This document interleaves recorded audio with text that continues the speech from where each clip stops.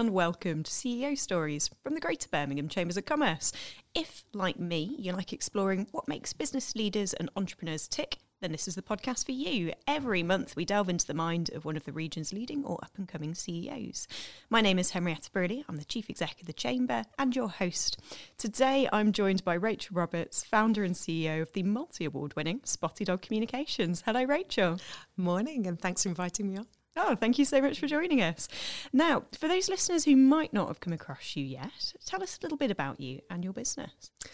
Well, Spotty Dog was founded in 2010, so we've been going about 12 years. I've been working in public relations for about 25 years. Spotty Dog was founded as an independent consultancy, really focused on best-of-breed consultancy delivered by pedigree people, and that's absolutely fundamental what we're about. Great people doing great work. Fantastic. And regular listeners to the podcast will know we like to start exploring our chief exec's journeys by going right back in time and looking at what would sort of 10-year-old Rachel think about what you're doing now. I think we've had one guest so far out of 10 episodes who's turned around and gone, oh, I'm doing exactly what I thought I'd be doing. But how about yourself? What would 10-year-old Rachel think about your career journey? 10-year-old Rachel would be completely unimpressed that I'm working in an office, because it was a pledge after doing work experience and spending 2 weeks in an office that I thought that was a terrible way of spending your time. And so I was really inspired to pursue a career in the military, because I love the idea of working with people, being in the outdoors. I was really into climbing, mountaineering. So I thought a military career would be a fantastic opportunity for me. Unfortunately, I was medically discharged. It occurred that I had epilepsy, which just partway into my training was something that was discovered. So I happened to be friends with someone who worked in the PR industry and who said, well, you're not going to be in the army. Why don't you join the, kind of PR sector? Which at the time it was sort of, an opportunity opens its door, and that's actually fundamental to kind of what's driven me. If you see an opportunity, jump into it. So it was something that I didn't think about too much, but actually, if the door opens, grab it with both hands. And so that's really driven kind of my ethos all the way through, I guess, my career. Turning those challenges into opportunities. So with that then, was the military your first real job? Was that the sort of first career you went into? Yeah, I mean, I joined when I was 16. So I was training for 4 years. I went to the Army's Sixth Form Military College and then went on to the Army University. So for a number of years, I was running around in green, pursuing a technical education in maths, physics, and engineering. The pathway was to take me onto the technical parts of the armed forces. And so, yeah, for 4 years, I was surrounded by fantastic people who were great leaders, who really embodied the sense of working together as a team, but actually, could achieve fantastic things intellectually, because we were working in sort of engineering and sciences, so working with incredibly clever people, but also people that could, kind of run very fast and have completely achieved fantastic physical challenges as well. So it was kind of the best world. It was like being in an episode of The Krypton Factor for 4 years, I would say.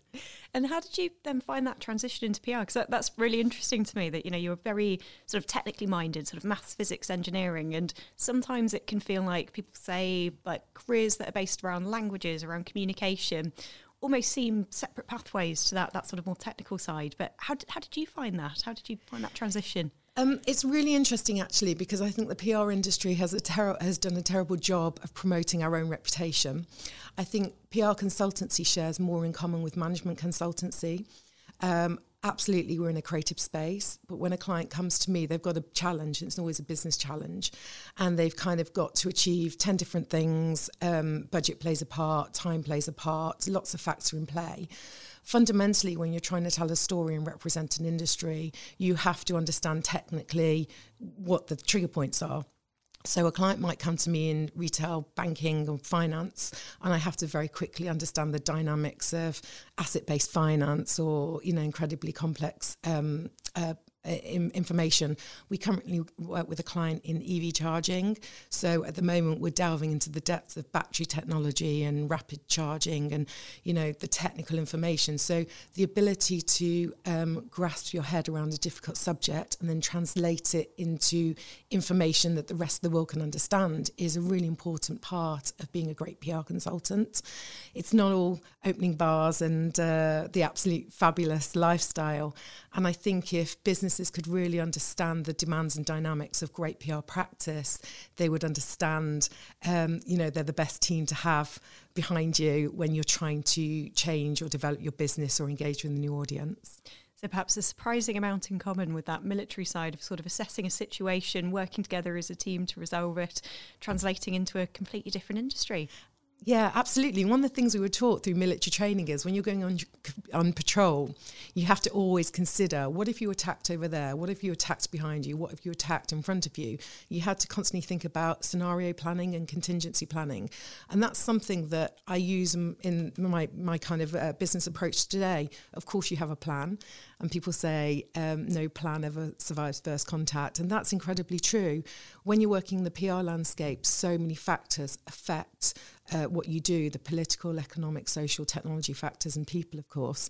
So you have a plan, but you have to think, well, if that factor changes, what do I do? And being very quick and agile to respond is really, really important. So I absolutely do think there's a lot of great stuff that you learn through military training that has application in the real world.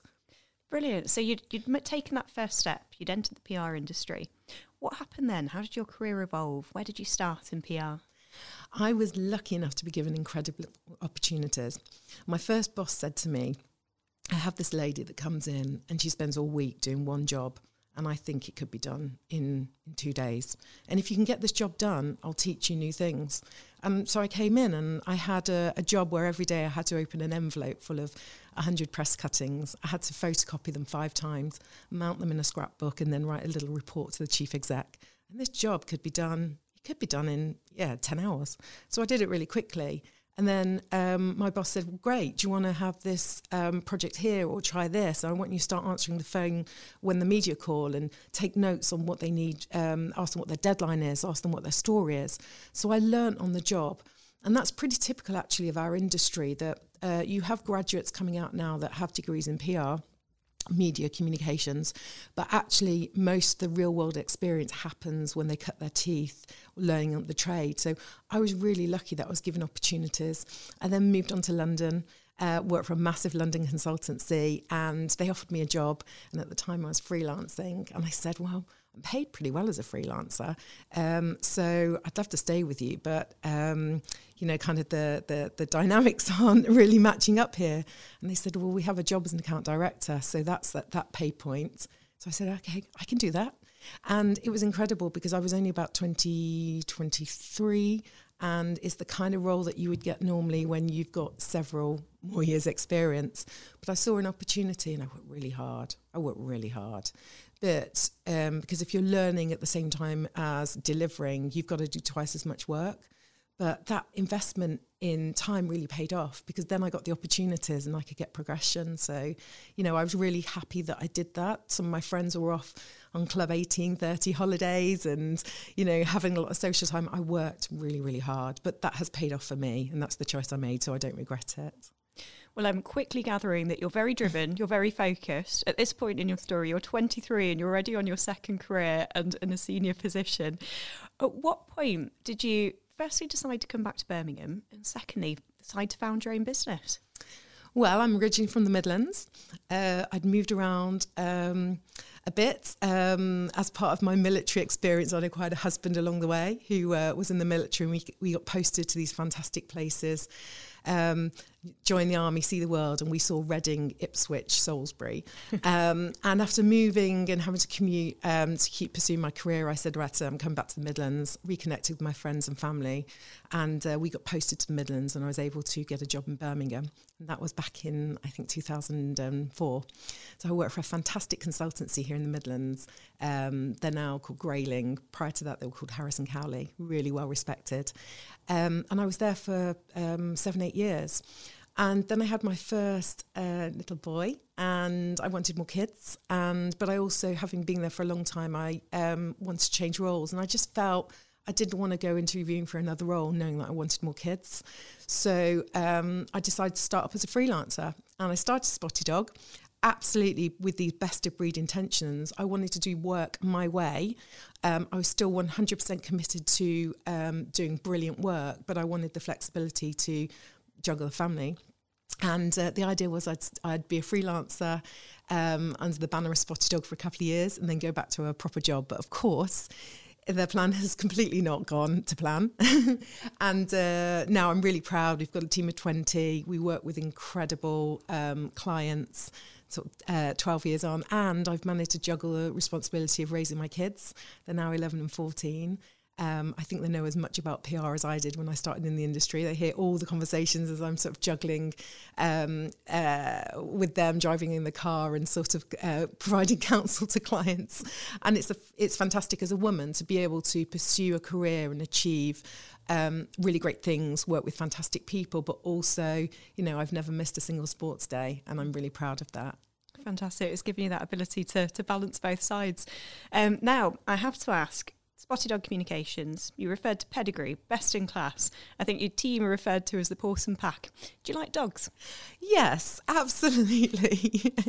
Who doesn't really? And the name of Spotty Dog, whenever we meet anybody, people remember us. It's the best decision I've ever made in relation to the brand, which again is not something I thought hugely about. It just came in a creative moment, has stuck with ever since. We even have a dog policy at work.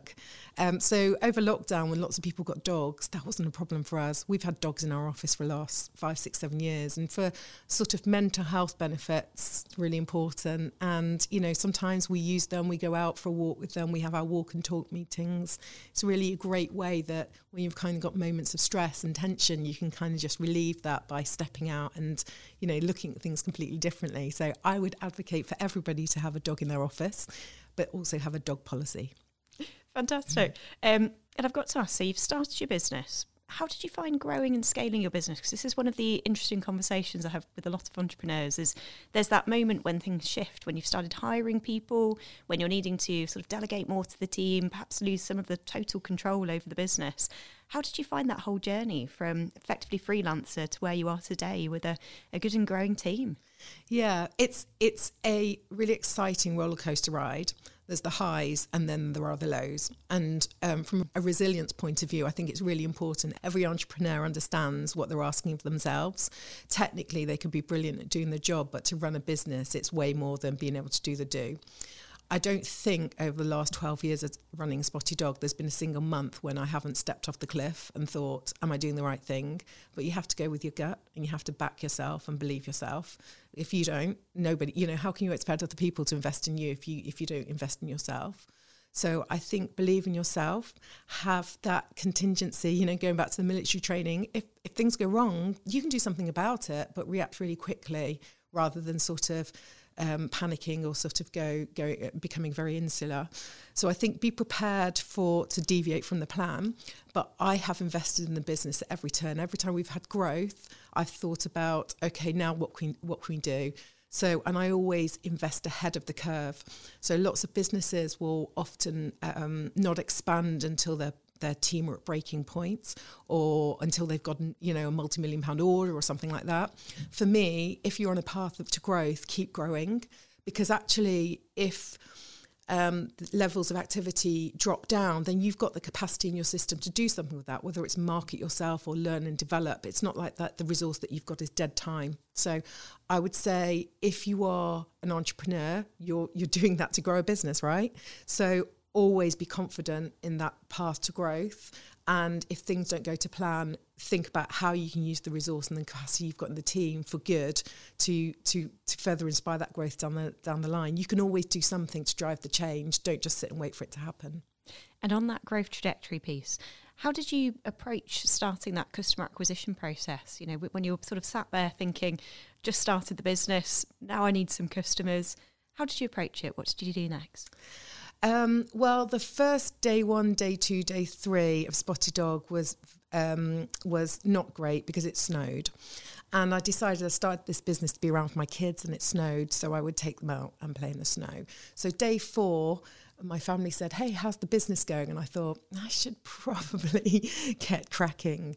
And I was so committed to my last business. Actually, I hadn't made particularly deep plans on how I was going to grow Spotty Dog. So I took to LinkedIn and I connected with people and I said, hey, I'm here, can I help you? And that in the early years of Spotty Dog was a really important source of kind of networking. Then as we started growing, 'cause in the early days, I didn't have time or money for a website. I was either working on clients or I was kind of, busy. So my personal brand and my personal contacts was the thing in the early days. And remember, right back then, my plan was just to freelance and sort of keep quite a low, had low aspirations. As the business started to build and clients and contacts came back to me and started to ask me to do more, that's when I took the decision that I'm going to do this properly, I'm going to hire somebody, we're going to grow. And then, of course, then you have the responsibilities and cost base that you can't just sit and wait for it to happen. So, of course, our approach, being a marketing comms business, is to, put that front and centre of everything we do. So I always think that our online properties are our digital shop window. So we have to, and our best of breed aspirations mean that we have to make sure that we're, kind of leading with best practice ourselves. So I think with that always on brand communication message, that keeps us relevant, it keeps us on the radar of a lot of organisations and customers. Most of our, and clients, most of our work comes through referral. We don't do a lot of pitches. So that's good because, pitching and sort of chasing rabbits can take a lot of energy. So I think that always on brand communications is critical, and that's what I'd advocate for all organisations. Brilliant. So you started very much with that, putting yourself out there, developing the personal brand, and now very much focused on that business brand and being that trusted organisation to go to. So flash forward a little bit from those early days to the last couple of years of the pandemic. I know that the PR industry was one of the industries really hard hit in those early days. How did you, as a leader who's built up that business, find that time? How did you respond? Well, there were certainly challenges for agencies and consultancies that were working in sectors that were hit really hard, leisure, hospitality, travel. But actually there were areas of the industry that were in quite high demand within the PR space, particularly within business to business. So it was about pivoting really quickly.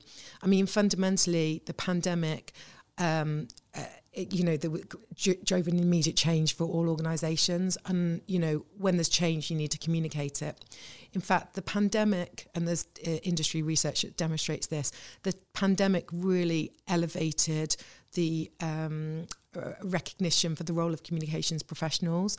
There was a lot of organisations that obviously furloughed a variety of people, but often it was the communications professionals that were the guys still working on the front line, because they had to be the people that were helping to communicate out to stakeholders, whether that was customers, internal people, or kind of wider society. So actually the pandemic shone the spotlight on the power of communications, and that's something with my Chartered Institute of Public Relations president hat on, I can see that continues, which is good for our industry, because we, working in the industry, have always known the power of communications, but now we've got wider recognition across our stakeholder audience for the impact that we can help drive. Now, you mentioned your Chartered Institute of Public Relations hat. Outside that very busy day job, as you say, you're president of the CIPR. Do you want to tell me a little bit more about that role? Yeah, I mean, it's a complete privilege to wear the hat of president this year. It's a voluntary role, and I'm very proud that I was elected by my peers to take on that responsibility.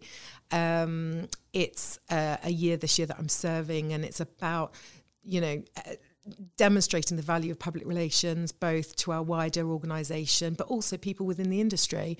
They say there's about 70,000 people that work within the PR sector, but unlike other industries like the law or medicine, where you have to have licence to practice, you could work in public relations and may not have engaged within the professional qualifications. You may not be professionally qualified, and you may not have committed to continuous professional development. I think it's absolutely essential, because we're in an industry that changes every day. And so clients need to ensure that they're getting the best advice, and someone that's engaged in chartered professional development has committed to that continuous learning journey.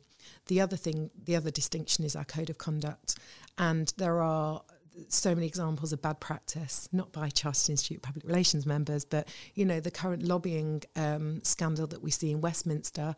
Most of the people embroiled in that are people that don't work in communications. They're people that have sidestepped into lobbying because they were doing other things. Maybe they were politicians, maybe they were special advisors, maybe they went to university with people or had people in their network. The point is, if you want to lobby, and lobbying is a really important part of our communications. You know, it helps change laws, it helps drive change. But if you're an organisation that wants to lobby government, doing it with a chartered, qualified professional that abides by a code of conduct is your safest bet. So the one thing I really want to do this year is bang the drum, and people, organisations, to realise that if they're going to engage with a PR professional, we're a safer bet. And, you know, do you want to put your reputation in the hands of someone who may not be qualified or may not have committed to that levels of professionalism? And on that, you know, that's clearly one massive industry trend, that responding to the scandal that we are seeing in Parliament, as you say, around lobbying. But what else do you see as the future trends for the PR industry? Like all industries, we're battling with the changing expectations of work and the people within it. The PR industry is not a machine. We are only as good as the people in it, and people entering the profession have got changing expectations, which is great, because people are looking at everything differently. And, you know, we're in an industry that needs to evolve. When I first started back in 1998, I had a fax machine and a pager, and we don't have those anymore. So absolutely, we should embrace new ways of doing things, new opportunities, technology as well, new ways to communicate. But the impact of COVID has changed expectations of work, and we all need to look at embracing opportunities, but also not throw the baby out with the bathwater. There were some reasons why things worked really, really well, and I think we need to be careful that we don't throw everything out and lose things that were really precious in our industry, like the fact that so much on-the-job training was driven by working with, you know, professionals that had been there before, that had learned and can pass on that knowledge. In our new way of working, with spending less time together, we're starting to lose some of that expertise in our industry IP, which I think is a challenge we need to address. Picking up on people, this is an area that I know you're really passionate about, and sort of supporting and creating a really inclusive work environment. And you've written passionately about diversity and inclusion, including how some of your own experiences as a member of the LGBTQ plus community have led to a bit of a wake-up call. Would you like to tell us a little bit more about that? Yeah, I'm happy to share, because absolutely there's been a wake-up call. I joined some diversity inclusion training a couple of years ago, and they talked about privilege, and it wasn't something that I was even aware of. And when the world and the society you live in is built around your choices, you sail on and you don't realise that other people are having to jump over barriers that you don't even see.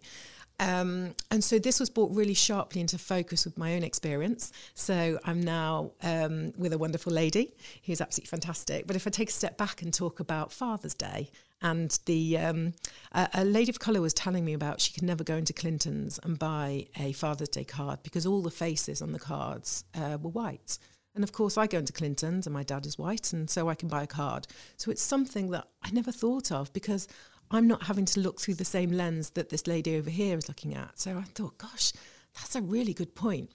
Now I step forward to my own situation. I'm trying to buy a Valentine's Day card for my partner, and I have to go to a bit more effort. Now, I don't think my experiences I have being in a same-sex relationship are anywhere close to the struggles that so many other people have been affected by. You know, some of my things are just funny. You know, we turn up to a hotel and every time they always say, oh, do you want a twin room? Because, you know, they just assume we're friends, and we say, no, it's fine. But the point is, I completely get, now that I'm part of a minority, I completely get the challenges that some people have faced every day for every part of their life. So it's something now that I'm really determined in every choice I make. So last week I did an event and we were doing a breakout session involving chocolate, and I bought dairy-free chocolate. Now, a couple of years ago, I just buy chocolate that I eat. I wouldn't think about, well, not everybody can eat that sort of chocolate. But now I'm thinking everything I do, how do I make sure I'm accommodating everybody's different kind of needs? So that's really, really important. There's a big job to do. I'm learning every day. But I just would really like to kind of speak out to everybody. If you're part of a majority, think and look differently to make sure that we're not excluding those that aren't shaped in the same image, because, you know, otherwise you miss out on brilliant people and brilliant opportunities. And I just really salute those that have faced much bigger battles than me, because what some people have to go through is just incredible. It's also changed our recruiting strategy as well, which, you know, from a business point of view is really important to me, because I want to make sure as a team and as an industry we're reflective of the society we live in, and there's a lot of work to do in that area. Brilliant. Picking up on that, because I know this is an area that a lot of organisations grapple with, how to do the right thing, how to do the best thing. In terms of that recruitment strategy and broadening that recruitment, is there anything that you found that has particularly worked for your business, or any sort of advice you'd share with others who are looking at the same area? Yeah, I think we have to work really hard as when we're recruiting to reach out to all parts of society. Don't just stick a job advert up on your website or on LinkedIn, because it's those people that are more connected, that are already have the biggest opportunities, are often the people that find out about roles and get their foot in the door. So we've changed our recruitment process. So in the old days, if I had a great CV in, I'd literally call them up. You sound great, come and have a chat to me. And it might mean that if I got CVs sort of a couple of weeks later, I'm kind of not that bothered, because I've already found my priority person. And it's most likely the first person who's quick off the mark is somebody that's already well connected. So we have made a conscious effort to, every time we're recruiting, we have quite a broad, quite a long recruitment period. We don't look at CVs until the entry period is over. So we're not bringing bias into our kind of sifting process and think, oh, that person looks really good, let's get them in. And then we score all of our CVs based on competency, so that we have a reason and a basis. So if we have to give someone the bad news and say, sorry, you didn't make it this time, we can kind of say, you didn't score so highly on your academic grades, or you didn't show any initiative in your cover letter. So we can give some practical help to people to kind of keep working and develop their kind of application approach. That's been really important to me. I have to say it's also hurt us a little bit, because the war on talent at the moment means that having a 4-week period for recruitment meant that we have lost some people along the way. That, you know, they've been snapped up by other people. But it's a really difficult one, because I'm so committed to our D&I manifesto commitment. I think that's a compromise that we have to make, and I hope that other people will be inspired by our commitment in this area being so strong, that will say a lot about us and our company and our values and the things that we prioritise over making a quick business decision. As you say, it's been about being very authentic to that employer brand and employer ethos, isn't it? And sort of living what you say you do. Brilliant. Well, you've had a fantastic career. Absolutely fascinating. A few twists and turns along the way. When you think back across that career, are there any leaders or individuals that have inspired you along the way? Oh, that's a great story. A great question. I guess my first boss, who gave me that opportunity because she could see the talent in me, and she was really tough as well. She said to me, I don't ever want to hear any reasons why this can't happen. I need solutions. If you can't do this job, okay, that's fine. We'll find a way around. But give me a solution. I don't ever want to hear that I haven't got time to do something, or it can't be done. We've got to find a way, because clients are coming to us with challenges and we've got to find that solution. So she gave me some tough love. She gave me a lot of support as well. But that's how life is. And I think that I take the same leadership within supporting my own team. And I say to them, life is not all rainbows and unicorns. Particularly when I'm interviewing and saying, I'd love you to come and work with us. And this is what we're all about. We're best of breed, but to be best of breed, that doesn't come easy. So absolutely, it's not about a kind of sweatshop and working, hard. And, we absolutely should all be here to work to live. And so we have quite a flexible working policy. I like to understand from my team what they're in it for and how I can support them to achieve their life goals. But in the workplace, it goes with the territory that the certain commitments we make. So it has to be a two-way street. So I think that being pragmatic about what we're all here for is really, really important so that we manage expectations. That focus, like I say, on continuous improvement, that when you're working, you're always working towards being best in breed. I do love all your dog puns, by the way. They are fantastic. So I've got a final question for you. If you could share just one piece of advice for an aspiring CEO, what would it be? I would say never let anybody say something can't be achieved. I have had across my career in my life, lots of people have told me, you can't, I remember once I was interviewed and someone said to me, perhaps you should spend more time with your children, which I thought, I don't think this interview is going terribly badly, terribly well. But, one person's opinion is somebody else's, I don't know the phrase, but I just say, don't let people kick you and say something can't be done. You have to find a way, and that's not easy, but anything is possible if you're prepared to set your mind to it and achieve it. So if you hit those roadblocks, find a way to get over, or find someone with a ladder to help you. Don't do it on your own. But anything is possible.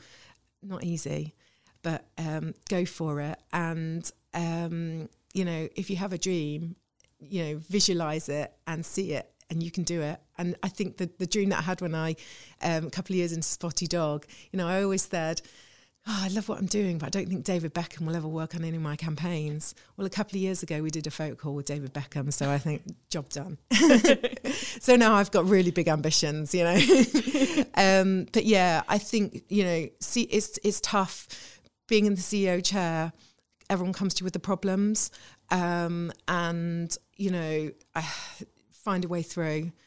Ask for help. There's people out there that want to help you to achieve, and great cheerleaders on the sidelines. So, take that help and get over that hill. And when you're at the top, enjoy the view as well. Fantastic. Rachel, thank you so much for sharing your fantastic career journey with us. Some fascinating twists and turns in there. Lots of insights, lots of nuggets of advice. And I think your clear drive, focus, passion, and also how much you care about your people, you care about your industry, has really shone through. So thank you very much. And for those listening, don't forget you can subscribe to CEO Stories wherever you get your podcasts, and you can follow us on social media at GRB Ham Chambers on Twitter and Greater Birmingham Chambers of Commerce on LinkedIn.